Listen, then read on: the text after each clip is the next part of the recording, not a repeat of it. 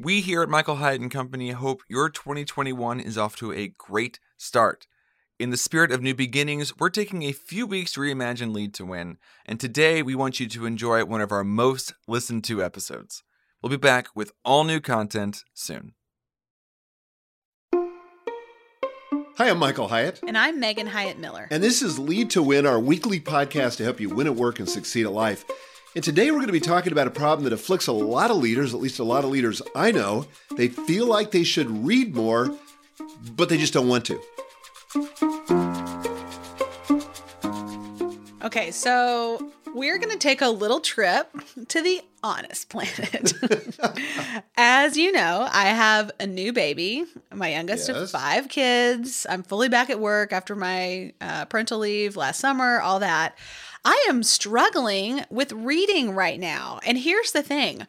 I kind of feel like my out of work time happens in like 15-minute increments. You know, the longest increment is my morning walk, which is, like 30 minutes. But other than that, it's just like these little 15-minute bursts. And I actually really enjoy reading. I have a whole stack of books that is my 2020 reading list. But when I kind of get down to it, I feel like I don't have time and I'm not sure I want to read because it's this huge thing in my mind that I've got to sit down in my reading chair with my coffee and I've got to have, my various colors for writing or maybe my favorite pencil, to take notes. And let me be honest with you, that is not happening. I'm just happy if, I can take a shower and brush my teeth again in a 15-minute increment without being interrupted. Well, here's the good news. You're not alone. I had a feeling that was true. I know so many leaders just like that. They feel like reading is this big chore. It feels like they're back in school again. They got to take copious notes. They've got to retain everything they read. Like study. Right, because there's going to be a test. There's going to be a pop test. And if somebody asks them if they read the book, the next question they're going to ask, well, what did you learn? And they want to be able to regurgitate it. And so then it's kind of like this all or nothing thing where if I can't do academic level study, then I'm just not even going to try. Well, today I've got good news. We're going to solve that problem by showing you 4 ways to read that'll make reading fun again. Well, I'm so excited. Yeah, we really mean that. But we got to bring on Larry because Larry's the man, right, who leads us through this discussion every week. And thank God he does because we would just meander, tiptoe through the tulips and never get anywhere. So, Larry, guide us. Larry. Yeah. And as Megan said, that is the honest planet, friends. Well, Michael, I'm going to ask you a question. I'm not going to ask you, Megan, because you've already said this is a time when you're really struggling with reading. But Michael, I know you read a lot of books. I think people would like to know about how many books do you read in a given year? And then I have a follow-up question. Well, not as many as you think and not as many as I have in years past, but I would probably read 35. I think I read 35 books this last year. Okay. But there's been times when I've read 50 or more. Not as many as my friend Skip Pritchard, who reads 365 books a year. Okay. Oh, my word. Actually, he reads more than that. Skip. Yeah. That's crazy town. He told me 2 years ago, I asked him and he read over 500 books. And at first I didn't believe it when he told me that until I started to quiz him on some books that I'd read. And it was clear that he had read it and had a lot of comprehension around it. Well, I think 35 is a great number. That's a lot of reading. And I know that's not the only reading you must do. Because, how many did you read? Well, the last couple of years, I've just made it a goal to read a book a week or 52 books in a year. And I've done that for 2 years. But prior to that, it was probably in the low 30s. Yeah. Okay, my goal for this year is to read 20 books. So if you're listening to this and you're like, these guys are crazy, there's no way I'm going to do that, just come to my side. Okay. It's okay. There are different seasons of life. I have to be a little bit honest about this too, because I don't actually read hardly anything. I'm listening. I use a lot of audiobooks as well. Yeah. Well, my next question for you was, that's a lot of reading. Clearly, you spend a lot of time reading or listening to books. Do you enjoy it, or is it something you do because you think it's just part of being a leader? I would say a little bit of both. And like a lot of things, reading is an acquired taste. The more you do it, the better you get at it, the more you start enjoying it, right? I mean, there's some foods that I enjoy now that when I first tasted them as a kid, I was like, yuck, I don't enjoy that. Like for example, sardines. The first time I ever ate sardines, I thought those are horrible. Now I love them, especially Joel sardines that he cooks on the grill. Yeah. Oh, I'm still not there with you. Joel's Megan's husband. Yeah. You mentioned earlier that people feel like they're going to have to be grilled for a test or something. And I've often felt that way. That's one of the reasons I take notes when I'm reading a book is like, wow, I'm going to have to cough up an answer at the end of this. That reading for retention, I just think it's pretty well ingrained in most of us. Anybody who certainly had the privilege of going to college because you know you're going to be tested. And it's all about comprehension and retention, right? Yeah. That's what you get tested Right. on. Those are two reasons that I totally do not read for. And that's what we're going to talk about in this episode. And why I feel like I'm so liberated when it comes to reading and why I enjoy reading so much is because I'm not reading for retention. I'm not even reading for comprehension so much, but I'm reading for four other reasons, which is what we're going to dive into. So let's get to purpose number one, stimulation. This is my favorite reason for reading and probably the thing that I most get out of reading, which is that it's the raw material for your thinking. You know, there are new frameworks that you get in books that challenge your thinking or your understanding or your opinions, which is great. You know, you just have like that outside input, which is so helpful. So often we kind of get like stuck in our opinions and don't really reevaluate them. But when we take in outside information, outside stimulus, then we're able to think about that in a different way. And I think that's so helpful. I do too. And a lot of people aspire to be a thought leader. And I'm just going to say you can't be a thought leader unless you're reading other books because that is the raw material for thinking. And you have to acquaint yourself with, expose yourself to other people's thoughts, other people's frameworks, other people's perspectives, other people's stories. I mean, this is one of the reasons why I love to read history. I love to read biography. Those are two of my favorite genres because they provide so much raw material for observing life and for distilling from life the kind of frameworks, the kind of principles. I mean, much of what I share here is because I've been reading and exposing myself to stuff. So like Larry and I were talking about the fact that we love audiobooks, and I'm always listening to audiobooks, particularly at the gym. And I may get a thought that's completely out of left field, that's completely unrelated to what I was listening to. Okay, so has this ever happened to you? I know it has because we've talked about it. But you're exercising and there's something about consuming stimulating new ideas while your body's moving and blood is flowing and your brain is being, enriched by all that blood flow, that you're all of a sudden you realize you're not even listening to the book anymore. You can't remember where you stopped listening, but you're in this other train of thought and you're having some kind of just explosion in your brain about all these new ideas.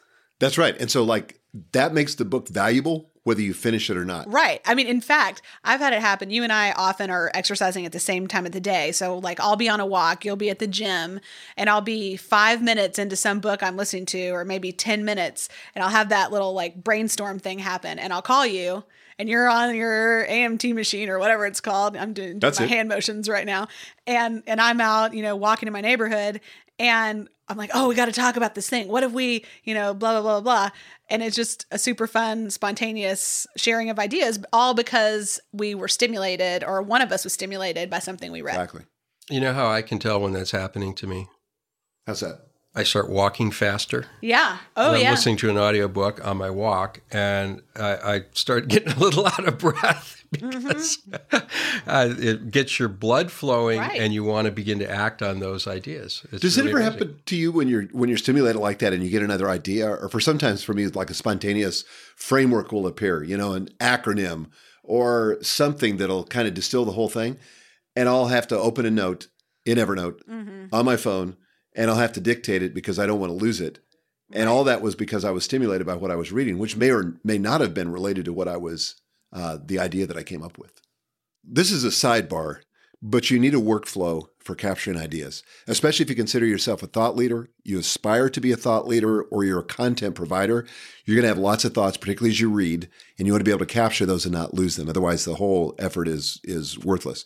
So if you're using an iPad, and this won't work for you if you're out exercising generally, unless you're on a treadmill or something and use an iPad, but if you touch when it's got the screensaver on with the Apple Pencil, it will open to a blank page in Apple Notes. That's really cool. That is cool. That won't work on your iPhone, so you need another workflow for it. And so for me, what I do is I just do Evernote. That's the easiest thing for me. And I just open a new note and I dictate into it. I don't try to write it or type it, but I just dictate into it, capture it. Then when I get back to the house, then I transcribe it. Or, hopefully I've transcribed it with Siri, but I captured it so that I can use it later. Well, this point, stimulation, it's a little bit like sometimes when you go to a conference, people will say, was the conference good? What did you get from it? And you start talking about something, not exactly the content of the conference, but it gave me an idea I want to apply when I get home. Yes. And it just opens up a new world to you. So stimulation, the first purpose in reading. Well, let's get to purpose 2 for reading, which is assimilation. Now, what's the difference between these two? So assimilation is when you get the opportunity or take the opportunity to wed somebody's ideas to your own. I mean, in a sense, there's no such thing as original thinking. All of our thinking is derivative. We're taking somebody's ideas, we're improving upon them, we're modifying them in some way. I don't care. This is why I don't care about retention. I'm not interested in just parroting somebody else's ideas. I want their ideas, their thinking to impact my own. And I want to discover nuances and distinctions that I haven't seen. And oftentimes that comes through the stimulation, but it leads to assimilating that into my own thinking. And I come up with a different take, a different configuration, a different perspective than I had before. Now, reading should change us. Well, there are a lot of times when you have maybe a partial thought about something, maybe in your business, but you're just missing a couple pieces. And when you read the right thing, it kind of fills in the gaps. And then all of a sudden you have a complete thought that becomes actionable that then changes your behavior or your attitude or your strategy in some way that's meaningful. And you couldn't have gotten there on your own. You just had this missing link that you needed to fill in. That's kind of the beauty of lateral thinking. Do you know what that is? Mm-hmm. So you might be reading a book on, a history of, like I was reading recently, history of psychotherapy. And just that model gave me an insight in a completely unrelated field, but just the way that it was structured and the flow of it helped me to see something in a completely unrelated field. I don't even remember what it was right now, but that's assimilation when we're doing that kind of thing. But part of it may be that the reading impacts our attitudes. That may be what needs to change. Our behavior may need to change. We discover new ways of accomplishing tasks. We may want to start doing something, stop doing something, but that's taking it in, and that's really assimilation. We're taking it in, combining it with the raw material of our own thinking, and coming up with something that's different. Well, interestingly, the National Institutes of Health agrees with you, Michael. Oh, wow. Good. Yeah. Congratulations. Yeah. They have published a study that demonstrated that reading a book-length argument combined with discussion on the subject of the book can produce durable changes in attitude. Well, that's really why we've created leader books. That it's one thing to read alone. It's another thing to have the benefit of a community, to read books among. And when you do that, it's kind of like you multiply the power of reading. So if you're not a member of Leader Books already, that is our online community that we provide a curated reading list, along with the community and discussion opportunities for you to go deeper in the material and with your peers. And as you said, you really get even more benefit that way. So a question for both of you. What book recently has changed an attitude or behavior of yours? Well, I am in the middle of reading Nancy Duarte's Data Story right now. I actually started it before the end of last year, and I'm picking it back up again. And she just talks about how to prepare data. This sounds so boring, but it's really not. How to prepare data internally for internal presentations in a way that tells a story that's ultimately persuasive and compelling. And the thing that we normally think is, well, data's boring, data's hard, data's not interesting to most people or relevant to most people. But the truth is, you can illustrate so many things if you just know how to present it. And that's a powerful skill and a powerful tool to have. So I'm loving that book. And it's really changing how I'm thinking about how I want to present things, particularly to our executive and leadership teams, and how I want them to present things back to us. For me, I've been doing a lot of reading around coaching because it's my favorite thing to do. And it's the most important thing I do, I think, in our company is coaching our clients. And so I'm reading a book called Becoming a Professional Life Coach. This is by Patrick Williams and Diane Menendez. And the thing that I'm gaining from it, I know Megan's reading it too, but in fact, I sent copies to all of our senior leadership, but it's really helping me in learning how to listen and to be much more effective as a coach, not by telling people what to do, but by helping them discover the insights that they already have and maybe didn't know. Okay, so we've mentioned listening to audiobooks.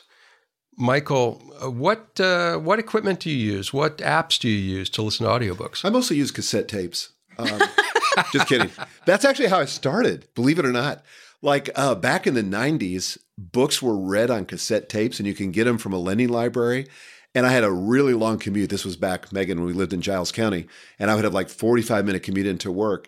And so I would listen to these cassette tapes over, just all the time. That's hilarious. But yeah, I use an app called Audible. And Audible is phenomenal. I've been a member for years and years and years. But here's what I love about it. It allows you to listen at faster than the normal speed. And so I remember Jeff Goins talking about one time he listens at 3 times speed. Oh my gosh. Like I can't do that. Like that makes my head explode. But I listen typically at about 1.5 times. Do you guys use that app? I do use it, and I really enjoy it. One of the things I've found, though, is it depends on what kind of book I'm reading. So a couple of books I read last year were Michelle Obama's book that was so great, Becoming, and then Melinda Gates' book, The Moment of Lift, both of which I listened to on Audible. They were, that was a great way to listen to them. Then right now I'm reading a book called Stubborn Attachments by Tyler Cowen, who's an economist. That is a kind of tedious, dense book with a pretty complex argument. And because I'm listening to this, like I said earlier, in 15-minute increments or 30-minute increments, it's difficult for me to keep up with the argument. So I think it depends on the type of book it is, how dense it is, what the subject matter is, because sometimes audiobooks are not a great way to listen. Another example would be a book like Data Story that I mentioned a minute ago that has a lot of diagrams and visuals in it. If you're listening to a book, of course, you can't see the visuals. And so you at least need the companion hard copy so that you can see those visuals. I do use the Audible app as well, and I like it for the same reason. I haven't gotten to 3 times, but I have had it over 2 times the normal speed, depending on the book, because some of the narrators read really slowly. That's true. So you can go 1.5 or 1 3/4 times, and it almost sounds normal compared to, say, radio voice or something. But I like to listen to them faster. And unlike you, Megan, I tend to listen to audiobooks when I have an extended time. Right. Usually an hour or so, sometimes more, because when I'm in the car, sometimes it's for 5 hours at a time. So I look for a book that is a 10-hour audiobook, and I can finish it on one drive. I kind of wish in a way that I had that kind of commute, because literally you're commuting here to Nashville because you don't live here. You live in Indiana. So that's, I kind of wish I had that sometimes, because I could just think of all the books that I could. Me too. I miss that. I mean, I love not commuting, but you and I both live just blocks away from our office. Yeah, so I miss that opportunity. The other thing too, do you ever do this? Do you ever use the WhisperSync thing where you buy the Kindle edition plus the Audible edition, and essentially it will highlight the words in the Kindle edition as the Audible narrator is reading it? I didn't even know about that. Oh yeah, it's very cool. I have used that, and it'll save your place in either one. So I'm in the car, I put it on the Audible app, and I'm listening, and then I get home and pick up the ebook, and I can go right to the same place and continue reading. Now, I don't do that much because I don't use ebooks very much at all. Okay, I want to talk about this for just a second, because this is kind of related to this, and that's whether we should do ebooks or physical books. So a few years ago, I wrote a big thing about how I was giving up ebooks and going to physical books. And I just have to confess before God and these assembled witnesses that I have gone back to ebooks, and I have to say I love ebooks. Really? Yeah. Now, do you read ebooks in all genres or just certain types of books? I would say all genres. And I'll tell you why. Because I am completely out of space in my house for physical books. And when I bring in physical books into the house, my wife gives me a lecture. And she makes me take them back to my office, and there's no place in my office to put them. But the thing about Kindle that I love, and I sound like I'm an evangelist for Amazon, I'm not. But the thing about Kindle I love, that I can have thousands of books on one device. They're always with me when I travel, whatever. I mean, we go on a trip, and Megan, your mother, you know this about your mother. She loves her physical books. Right. So she has an entire dedicated suitcase when we go on a trip that's nothing but her books. My husband Joel's the same way. And here's what's funny. He's like a super minimalist packer. Like he always wants to get a week's worth of clothes in, like a tiny duffel bag. Like we have luggage, but doesn't matter. He doesn't want to use the luggage. He needs it in a small. That's for books. That's for books. I mean, really, the clothes take up at least half the space, or not even half the space that the books do. But There's here's the probably other thing 10 I love books about Kindle. every vacation. But here's the other thing I love about Kindle. I love the highlighting feature. I love the searchability of it. And again, I like that I can always have my entire library with me wherever I'm at. Larry, are you a physical books person? I am a physical and audiobooks person. My ebook reading has dropped off over the last 5 years, which just as ebook sales have plateaued and declined over the last few years. Mm-hmm. I do like reading on the e-format for fiction sometimes. Huh. Okay. I don't like it for nonfiction books because I like to skim and flip pages to see where I am in the book, and the e-platforms haven't quite caught up to that. So purpose number 1 for reading, stimulation. Purpose 2, assimilation. Let's talk about purpose 3, innovation. This is a big one. The truth is that creativity does not just happen. I mean, most of us are not spontaneously having this flash of inspiration without something that creates an innovative moment. And so it usually starts with an outside influence. It could be a thought or an idea or even a part of a larger concept.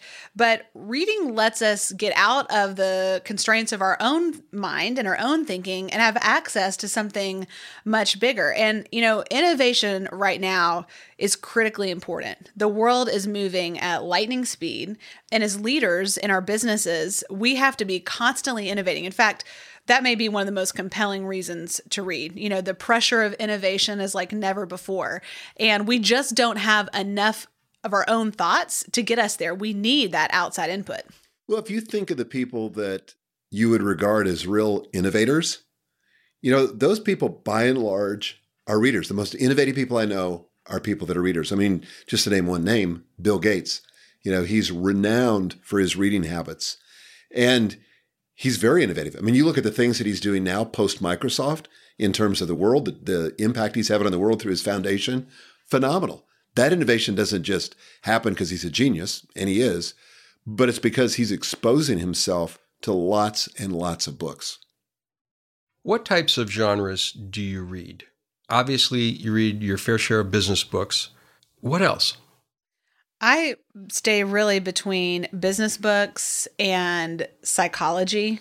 And then probably kind of a distant third would be something related to aesthetics, something around design or art or something like that. I struggle with fiction. True story, honest planet moment number 2. I really struggle with that. If I'm on vacation, I like to read fiction, but I don't know. I just have a hard time with it. I do too. But every time I read a novel, I think, I need more of this in my life. What I think it is? I know what it is for me. I feel like it's hard to know what to read. I feel like with business books or nonfiction books, it's very clear what the proposition is. Do I need that? Does that sound helpful or not? You know what you're going to get out of it.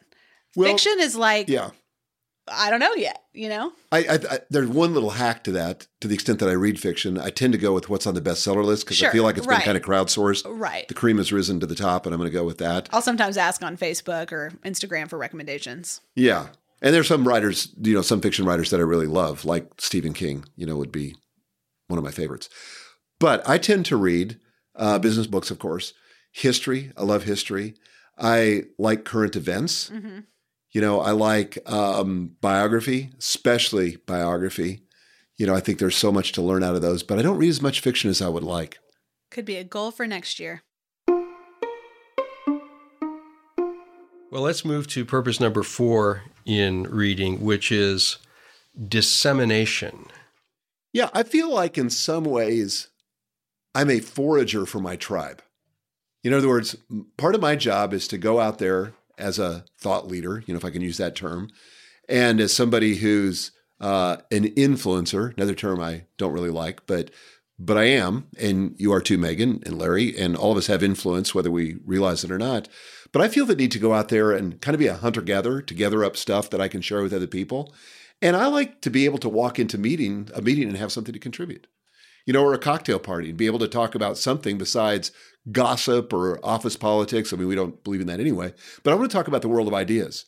And there are some people that I think we got this distinction from Dan Sullivan originally. He said, some people talk about, just the events that are happening, and some people talk about the worlds of ideas, and some people are aware of their own thinking and are talking about their own thinking. But I think it's important to be able to have something to disseminate, something to share with other people. That's one of the reasons I like to read history and biography, as you mentioned, because you learn so much about the world and about today by seeing where we've come from and things that have happened before. And often you'll find a writer who puts a perspective on history that is totally new to you. Well, I think it's powerful when you're listening to a speaker, especially, and they can cite some historical reference or tell some story from history that's so compelling and opens up a new world or a new idea to you.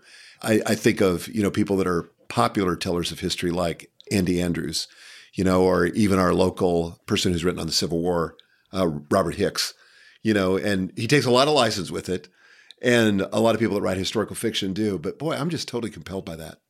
I have one more question for you before we bring this episode to a close. What is the best book you've read lately? So one of the best books that I've read lately is called Family Wealth. And this is a book recommendation, Dad, that you gave me that was actually from our financial advisor. And the thing that I love about it, it's kind of all about a multi-generational perspective on wealth transfer and all that, which may sound, sort of boring.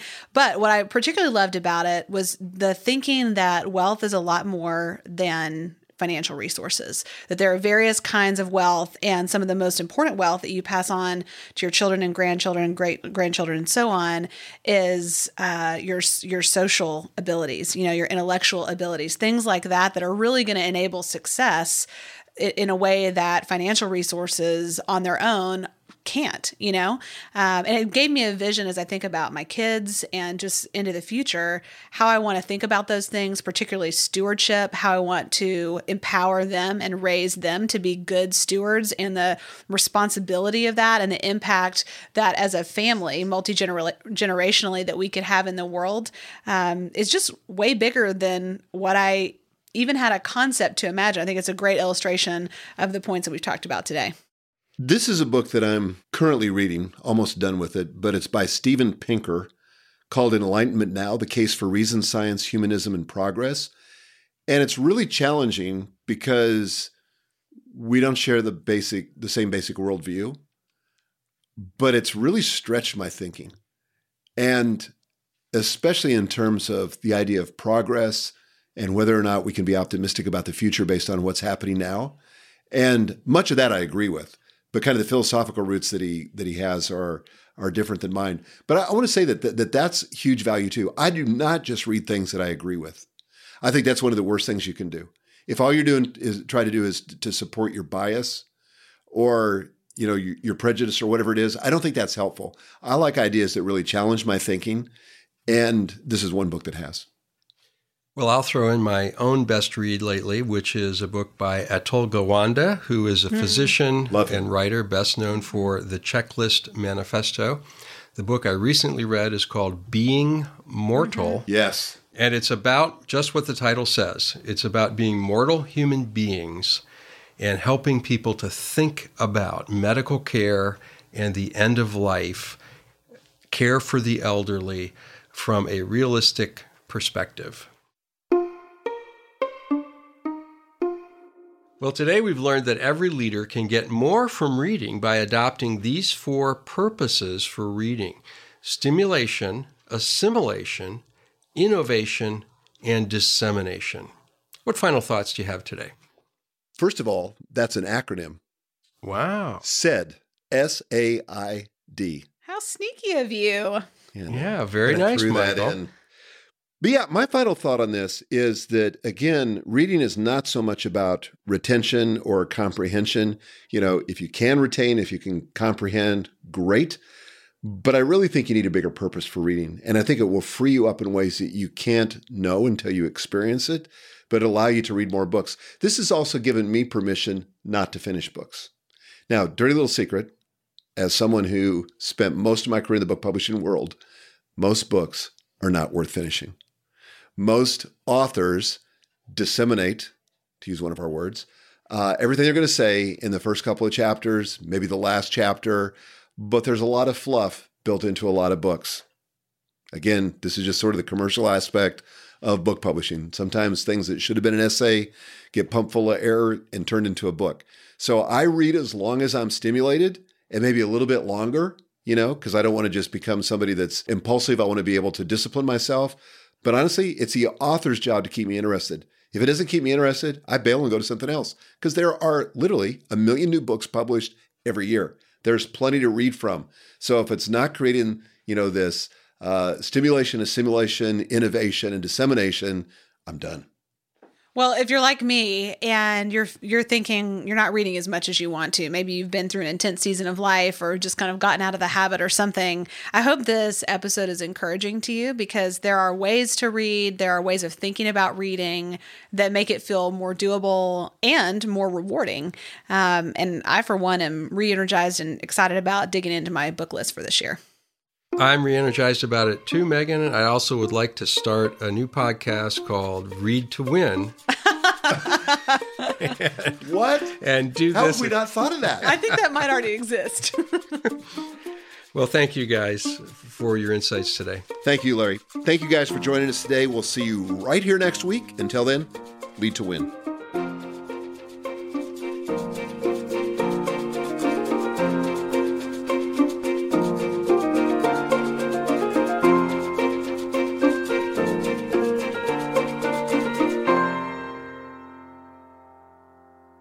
Stimulation, the first purpose in reading. Yes, it is. You can delete that comment. That was stupid. Okay.